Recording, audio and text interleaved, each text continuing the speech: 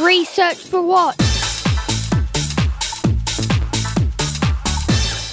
Hello and welcome to Research for What, the podcast that discusses scientific research, its purpose and impact.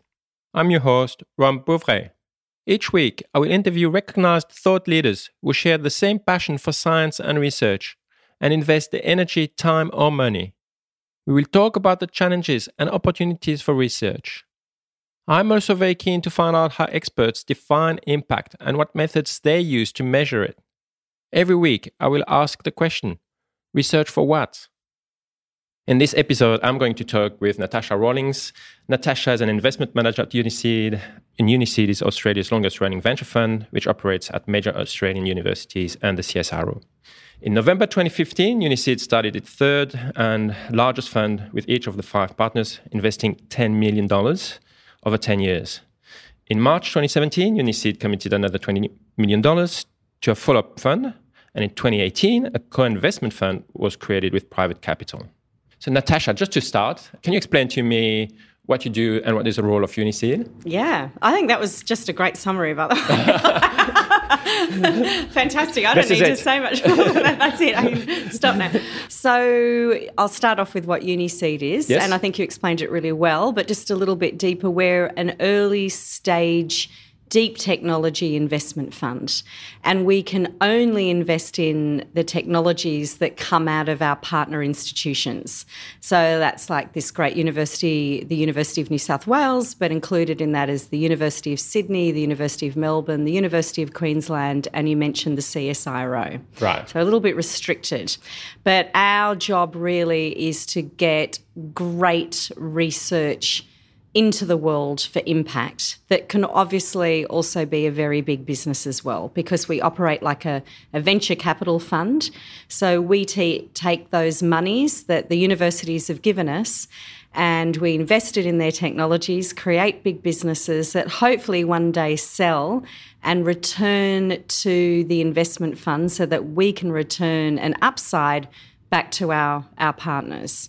So that's how the fund operates. And so for me, my role at Uniseed is an investment manager, as you said, and my job is to find that great research that can be a very big business and pick it up by its bootstraps. We get very hands-on at Uniseed and create a business and get it off the ground and running, get further investment for it. So it keeps going and it returns to the fund.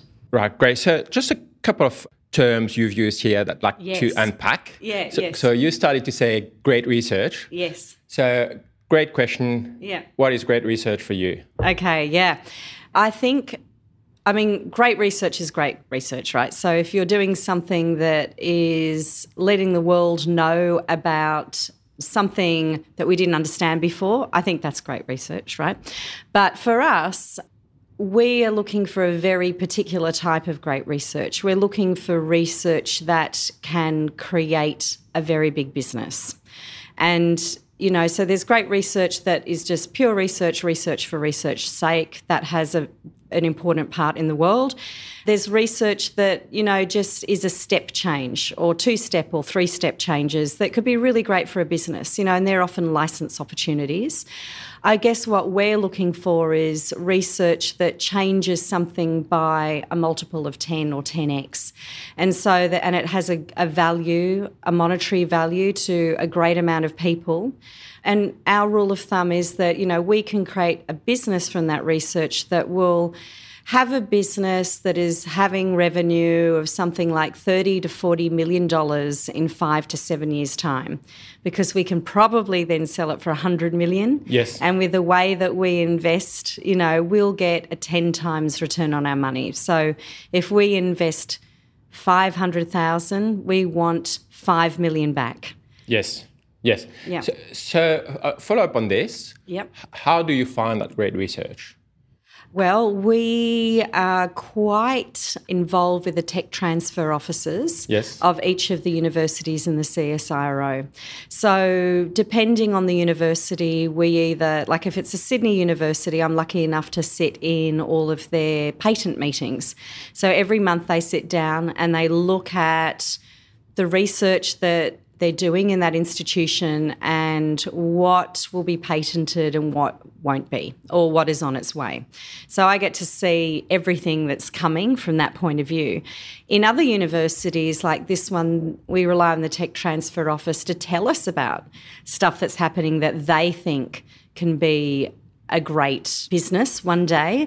Or I also reach out into faculty as well. So if I hear something that's interesting with often an introduction from the Tech Transfer Office, I'll go out and chat to people and hear about what they're doing and start drilling in. So the earlier you get involved, the better for you. Is that right? Yeah, absolutely. Because we can help shape what someone's doing. And, so going back to your question of great research for us, it actually gets down to, are you solving a problem that people care about, right, and are prepared to part with money for? So that's really key for us. So if no one's prepared to pay for it, we're not going to get involved. And sadly, there's lots of great things that would create great impact for the world, but they don't create great businesses. And a really good example of that is any sort of vaccine for a third world virus. Unfortunately, there's no money in that unless it affects the first world. So we don't tend to invest in things like that, even though they're very worthy research and potential social businesses and things like that, but they're not going to create a return for us. So what do you think about academic research? Is it not trying to address current problems that people want to pay for? Or is it not in the main part, not from what I can gather a lot of the time. So there's definitely some researchers who are really interested in industry problems and will go out and talk to industry and find out about their pain points. And by the way, I'm an ex-entrepreneur as well, right? Yes. So I have lived and breathed this in my own business and other people's businesses for 7 years to try and, create products that solve problems. And so there's researchers who approach it in a very entrepreneurial way and go, well, what does industry really need? But I think for the most part, and this gets down to economics, which is in really simple terms, the law of incentives. So how are researchers incentivised? At most institutions, they're incentivised by the amount of papers that they produce and where those are published, right? Yes. And so that is not actually finding out about an industry problem and looking at creating a license agreement or something like that, because often it can't be put in a paper. So something that can be commercialised and go into patent is at exact odds with most of the time publishing. But one could argue that it is not the purpose of scientific research to build commercially sustainable businesses. Sure, yeah. So how do you bridge that gap? How do you take great research and find problems that this research will address and will solve? Yeah. Well, first of all, I sort of disagree with that statement. I mean, only in that I think research should be whatever the researcher wants it to be. Yes, sure.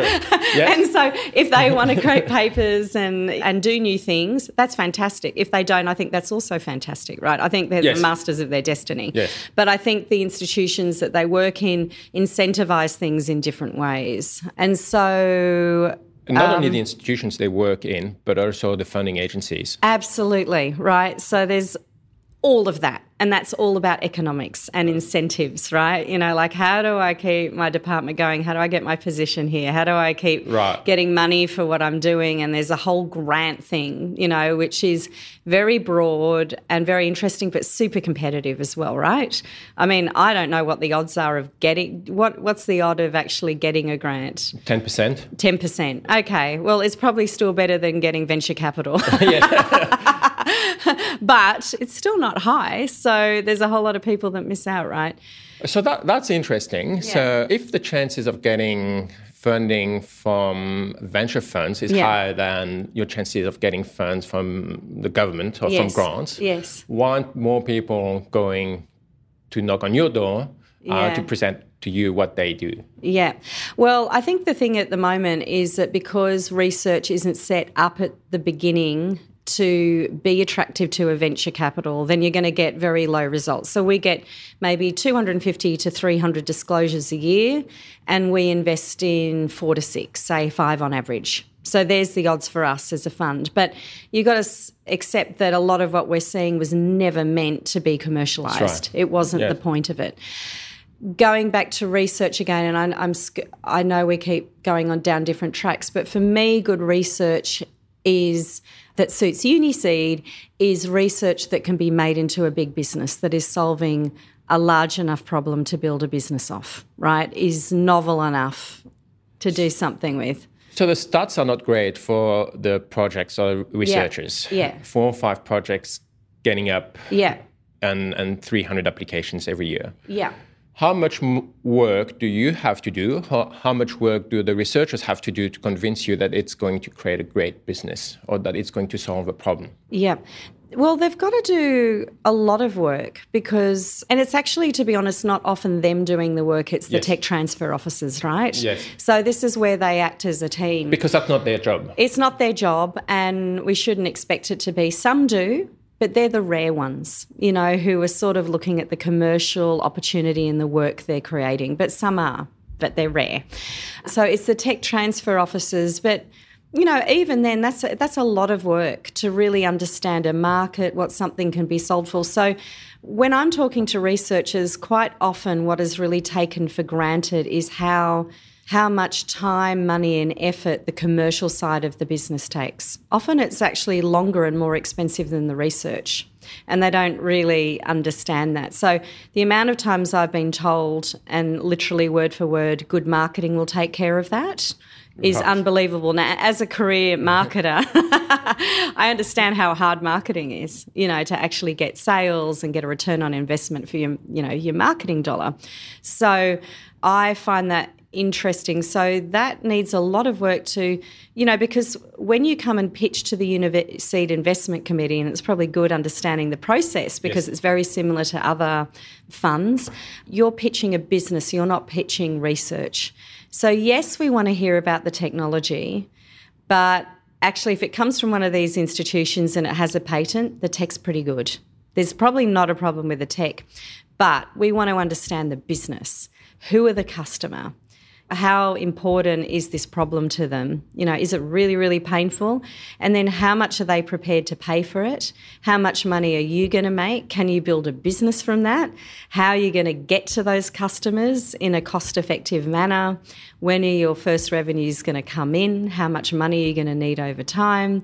What resources, blah, blah, blah. It's a business case. But isn't that asking too much from a researcher? Absolutely. Right. Yeah, and most of them cannot do that. And that's where they need the tech transfer office. And sometimes if we're passionate about the technology and we have enough time, which is actually really hard, then we'll even put some effort into it. Because in our diligence process, I go out and speak to customers, right? And so I'm trying to understand, do these customers really have this problem? Quite a lot of the time, unfortunately, they don't, So the 4 or 5 projects that get up or that Uniseed invests in every year, are they really clear to you that they're going to create the basis of a sustainable business or a great business? Okay. Do they stand out? Yeah. Well, they definitely stand out, right? So most investors will tell you it's really easy to say what you won't invest in.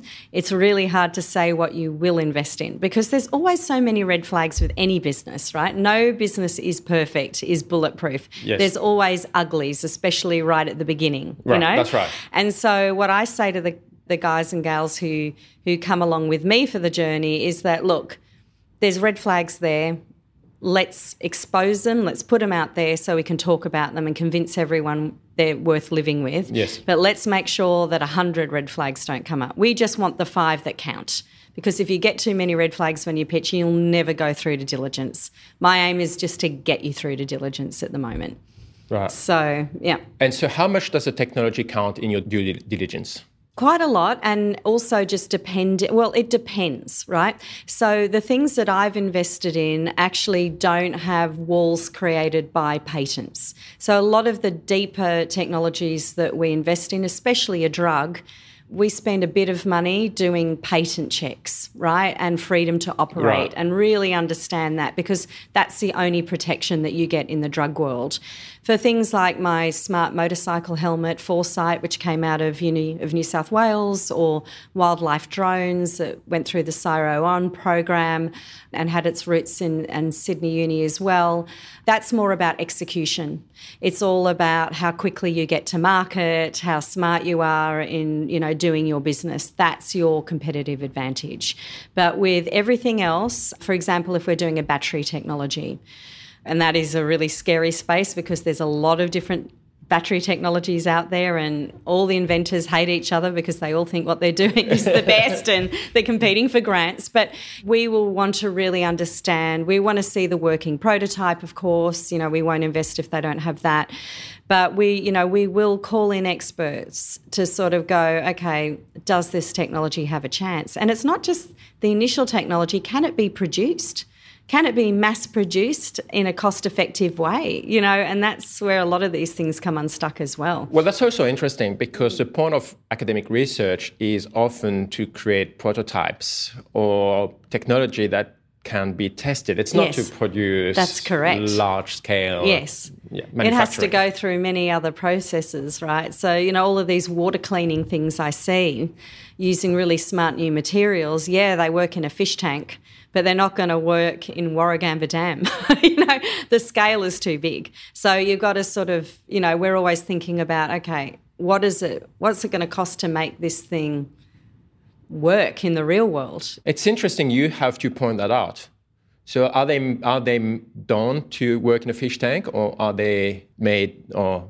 They're done to work in a prototype, which is a fish tank. That's right. Right? Okay, That's right. So we proved that it works. That's great. Silver works really well to clean water, right? We know that. But it's impossible to do that for a big city, But again, so that goes back to the problem that we talked about before. So that's not addressing a real problem in the real world. Yes. If the product, the technology is not made to address a problem in a dam, but a problem in a tank, then again, it's not. But who knows? And that's where I get back to, isn't research wonderful? Because then that research is put out there for everyone to see and published in a paper, and someone might take that and build on it, right, and do something different that does make it applicable to the real world. So I think that's sort of interesting in itself, that, we're finding out new things all the time. It can't be applied yet, but maybe it's the building block of something that can be. So that's an interesting point as well. So you said that you often see technologies or discoveries when people go to take it to the tech transfer office. So often they've had the idea of getting a patent or covering the IP. Yeah. But a lot of the discoveries or research doesn't go down that route and just gets published. Yeah. So do you miss all of this in your work, or don't people think about showing it to you? Well, the tech transfer office should be across everything, and they're not always, right, for all sorts of reasons. But even the researchers don't always submit everything that they discover don't. to the and tech in transfer some office. universities you should. Like, I'm pretty sure you really should disclose all of your inventions, and the tech transfer office will go, we think there's a commercial opportunity for that, or there isn't, right? And so there should be that pull the trigger on the paper or not type of discussion. But if it is published, then if it is a business that absolutely needs a patent, then no, we can't do anything with it. We have to just let that one go, because there's no, because it will take so long to get those inventions to market. If you don't have that patent protection, then that vital defence is not there. So all the technologies or inventions you invested in are protected by patents? Most of them, except for the ones where it's really just about business execution. So, for example, Wildlife Drones doesn't have a patent, but they have a lot of know-how. You'll probably get that in the quantum world as well, right? Maybe, sometimes. A lot of things are about know-how. I mean, everything that Veena is doing here with the Smart Centre, a lot of that is actually about know-how. It's not process patents or other bits and pieces. So you just got to judge everything on its merit. But if you're looking at a drug or some sort of plant technology or materials technology, you're going to need that patent.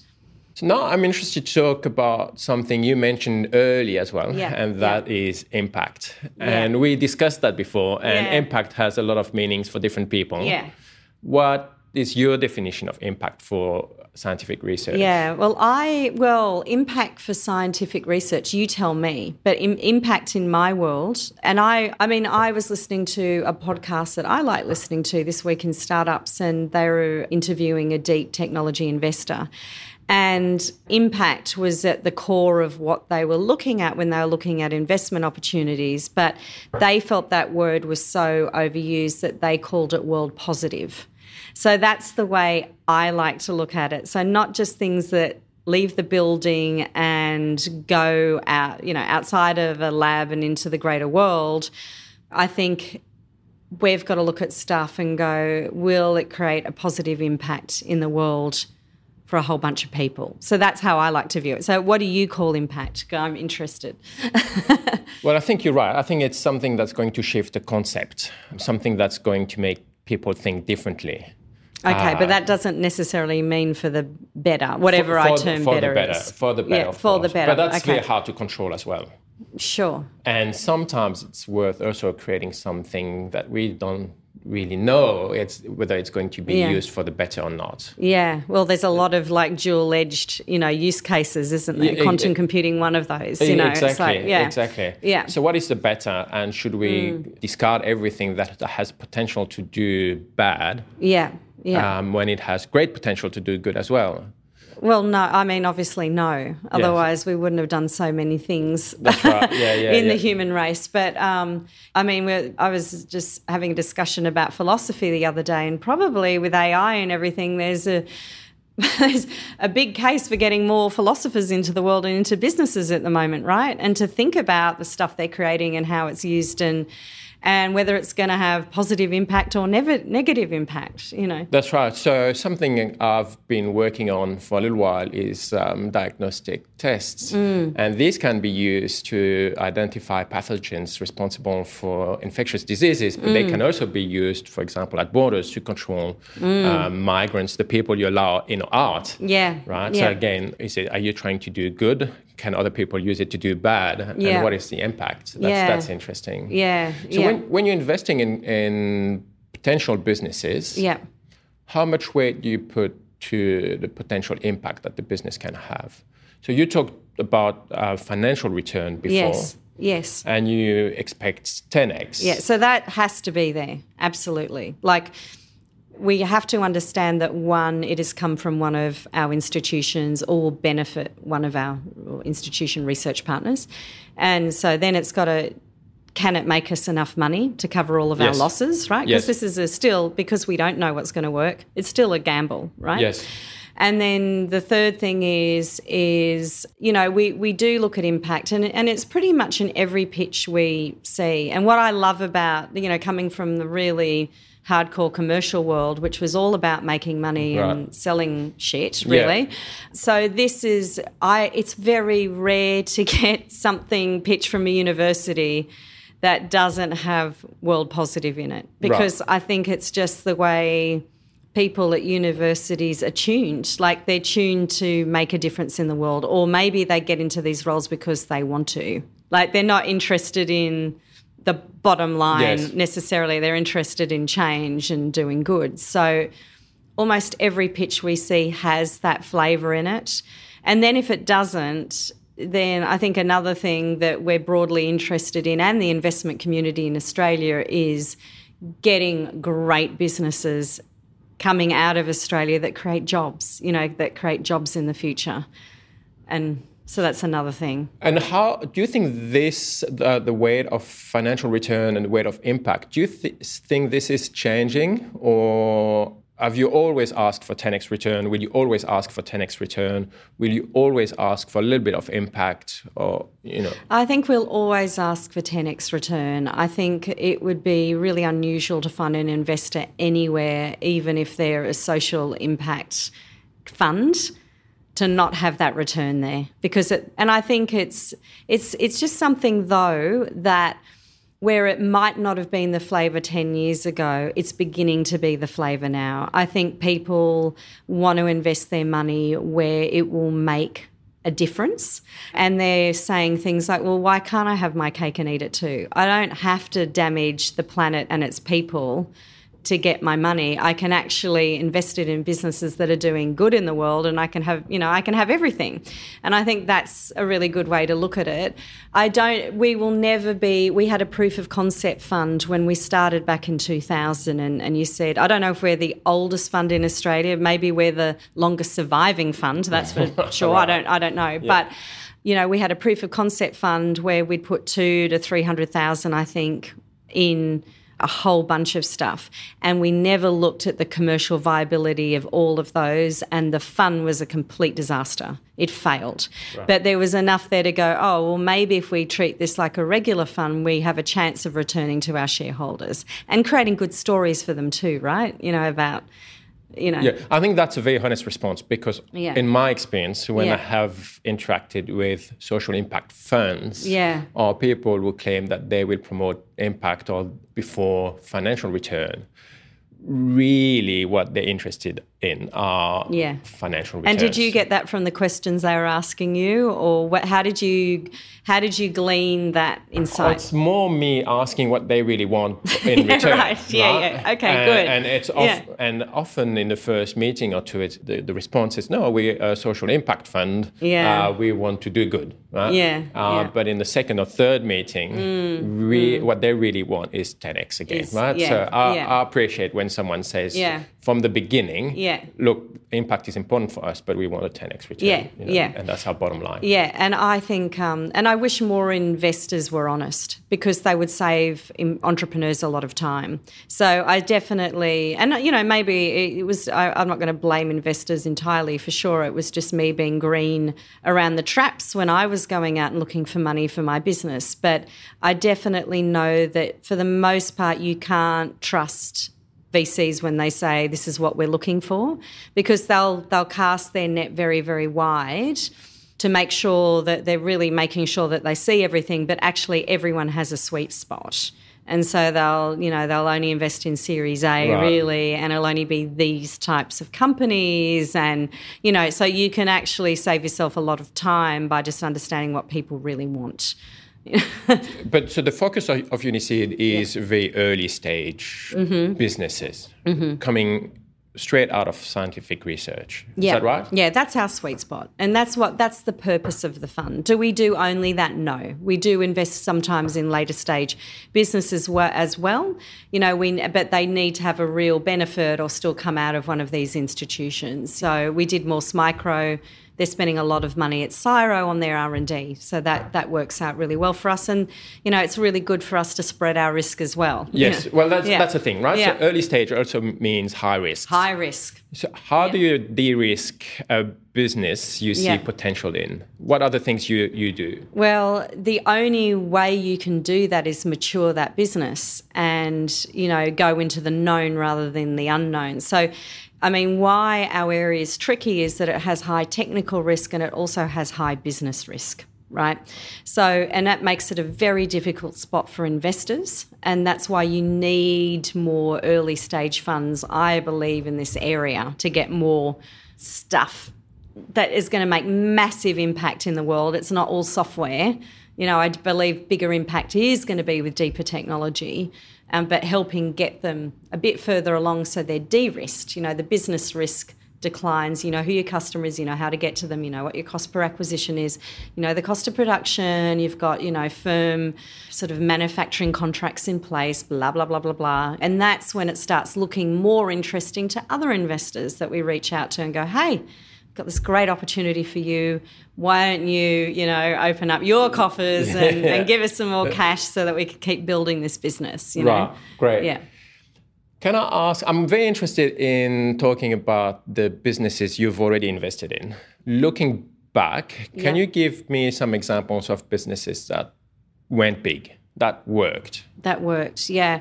Well, for Uniseed, we've had 6 exits actually. Well, we've just announced another couple of them, I guess. So that's more like 8 now, when we've roughly invested in 60 businesses now. Yes. So that's pretty good. That's pretty getting good. close to 1 in 10, right? Yeah. But the big sort of standouts that returned the fund, i.e., they gave us all the money back to cover all, everything that people had put in, were drugs, right? So pretty much when you invest in a drug, it's all very well understood what your odds are. I find it so fascinating because there's really no business risk and there's all technical risk. That's probably oversimplifying it in drugs. But you just got to go through the hard technical gates in the time and money you've got, right? That's the game. To ensure that it works. Yeah, to make sure that it works, that you get through all the different clinical trials and things like that. And so, but when you do, you're also assured of an exit number, which is basically $1 billion, right? Yes. So for the money that Uniseed's invested, which is, up to $4.5 million on any investment, we usually make our money back and then some on those types of investments. So, so Spinifex and HatchTech were our sort of really big ones in that area. But we're on our way with another business called Exonate, which is actually based in the UK and actually is UNSW research as well. And so we're getting into an agreement with Johnson & Johnson, which is fantastic on that one. And Smart Sparrow, actually, it's a great news month in January 2020. So Smart Sparrow was student IP that came out of this institution and just had an exit as well. Great. So, so there's some ones, but mainly they've been drugs. And that's just where we've always been strong. But I think with me and now Paul, we've got some good physical science people as well, and we're seeing more physical science things as well. So we tend to invest in everything that we see, and the numbers just completely reflect that. We see more drug opportunities than physical science opportunities, or what we call non-bio, and so we tend to invest in more drugs. But that area is changing all the time with all the other things coming up. So, is that the only difference between the businesses that worked and those that didn't? No, I mean, not really. I mean, there was we had our fair share of drug opportunities dying last year as well. We had, I think, 3 or something like that. So it's just an odds thing, right?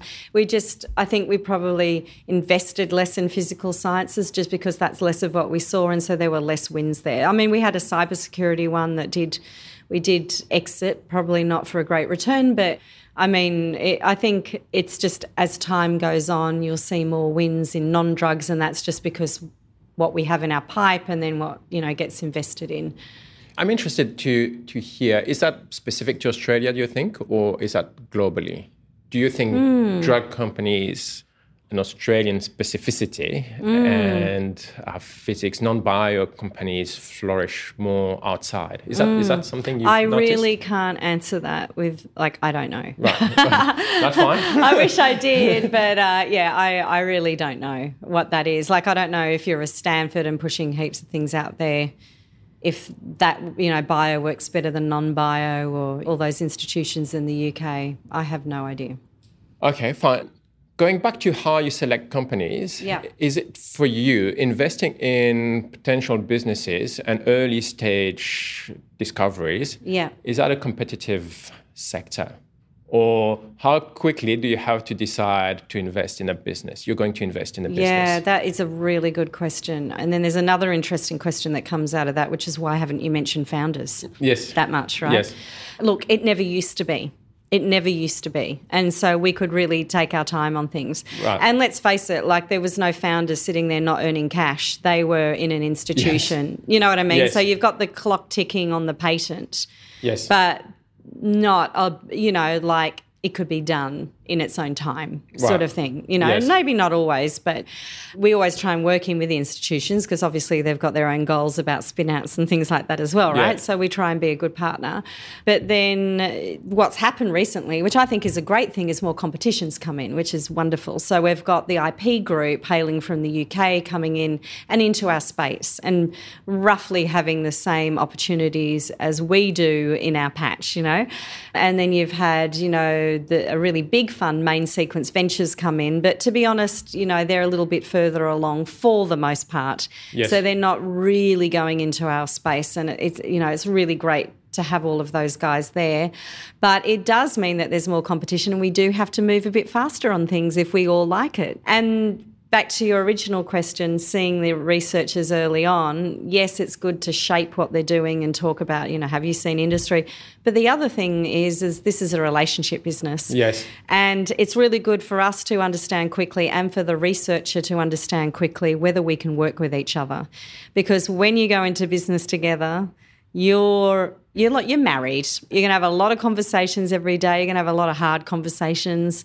And you need to know that person's a good person and you can work with them. Well, that's great. So let's talk about founders then. Yeah. So do the researchers become founders? Sometimes, but not often. And if they're not, who are the founders? Yeah. So if the researcher stays in the institution, which is most of our investments, because, they've got tenure here. They've worked for a long time to get the positions they have. They've got great superannuation. And let's face it, like being a great researcher is really different from being a great business person. Correct. Yeah. It's a different skill set. So unless that person is really rare, one, they don't want to. And two, if they do want to, an investor probably wouldn't let them. They might be a CTO, chief technical officer or science officer or something like that. But even then, it's like, can you work to a commercial deadline? It's really quite different. Yes. So for the most part, they don't, and they don't want to, and they stay in their institutions. But the company might fund their LAMP, which is a great outcome, right? Yes. To do work, the R&D work for the business. So that's a really great outcome for everybody. That's right. But sometimes, and so in those cases, we don't have founders. They're what you call venture builds. So the venture company creates it. We put all the investors choose a CEO, and the CEO goes in and runs the business. They might get a bit of ESOP, which is options, and so they've got a bit of skin in the game, but actually those guys are usually well paid for what they do. Yes. Right? Yes. So a founder... So if you get investment as a founder in a normal sort of software business, you're really not paid a lot of money, guys. Like you're paid 70 grand to 120 tops every year. Not many of them are paid 120 because they've got a good amount of equity, and that is how they're incentivized, right? So, but these guys are different. They're employees for the most part. Yes. So, and they've got a very rare technical skill set, and they're good operators. So they do get paid a bit of money. For the other businesses that are founder-led that we invest in, which have been my two investments to date, that's the normal founder model. So there is a founder in the business, and they've got the control of the equity for the most part, So and they're the right people to be running that business. So we sort of let them get on with it a bit more and aren't so hands-on. We're really there to help. To help move them forward. And so do you only invest, I should have asked this question earlier, but do you always invest in research-based discoveries that come out of Australian universities? For the most part, yes, but let's unpack that a bit. Yeah. It can be student IP too, right? So it's something they've discovered as a student that the university has no ownership of. Right, because supervisors have been involved and things like that. So we have invested in a few of those. Right. But it really has to have come out of this institution or one of the others, because it has to. They're giving us money for a reason. Yes. Right, and that money is to get research into the world, and so we have to be really clear about our mandate there, and who pays the bills, and what they want out of us, What is the future of Uniseed? Where is Uniseed going? That is such a good question. And I mean, I hope we change. Like these institutions are changing. The focus of the institutions are changing. The culture of these institutions is changing. And we have to change along with that. So we never used to invest in student IP, and now we do because it's becoming important to the universities. I don't know. I don't think we're going to be a bigger fund because unless there's more things that we can invest in, there really is no reason to. Would it be good to have a broader mandate? I don't think so. I don't know. Like sometimes I see research that comes out of other institutions that I'd love to invest in, but that's not the will of the board to have too many more other institutions. So I think, we keep doing what we're doing, but what I hope will change is that we will just see more and more startup opportunities coming out of these institutions where research is done to solve a painful problem that can be commercialised. And so that would be my hope, that the fund gets bigger because there's just more opportunities with the research institutions we work with. So I think that's a great way to end that podcast, I think, and it goes back to the beginning. Yeah. But do you think UniSeed has a role to play in educating researchers as well and telling them what it is to do research that's going to solve real-world problems?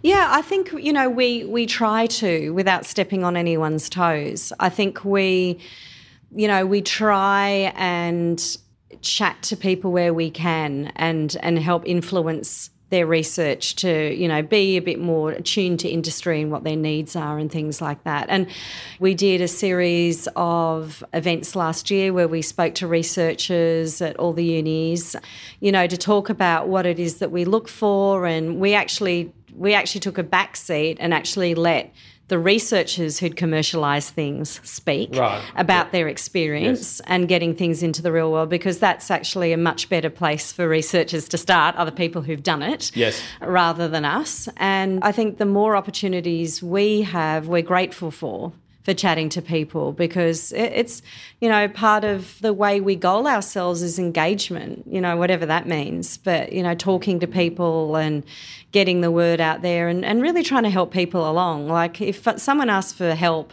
we will very rarely say no. I don't think we ever have said no. If someone genuinely or even not wants help, we'll sit down with them and have a coffee and answer all their questions. So that's, we're always happy to do that. Great. So perfect way to end. I think then we'll put your details somewhere so that it's accessible to people if they want to contact you, ask you more questions. Absolutely. Thank you very much for your time. I had fun. I learned a lot. Thank you very much for your time, Natasha. Yeah, pleasure, Rom. Thank you. Thank you. Thank you, everyone, for listening to Research for What.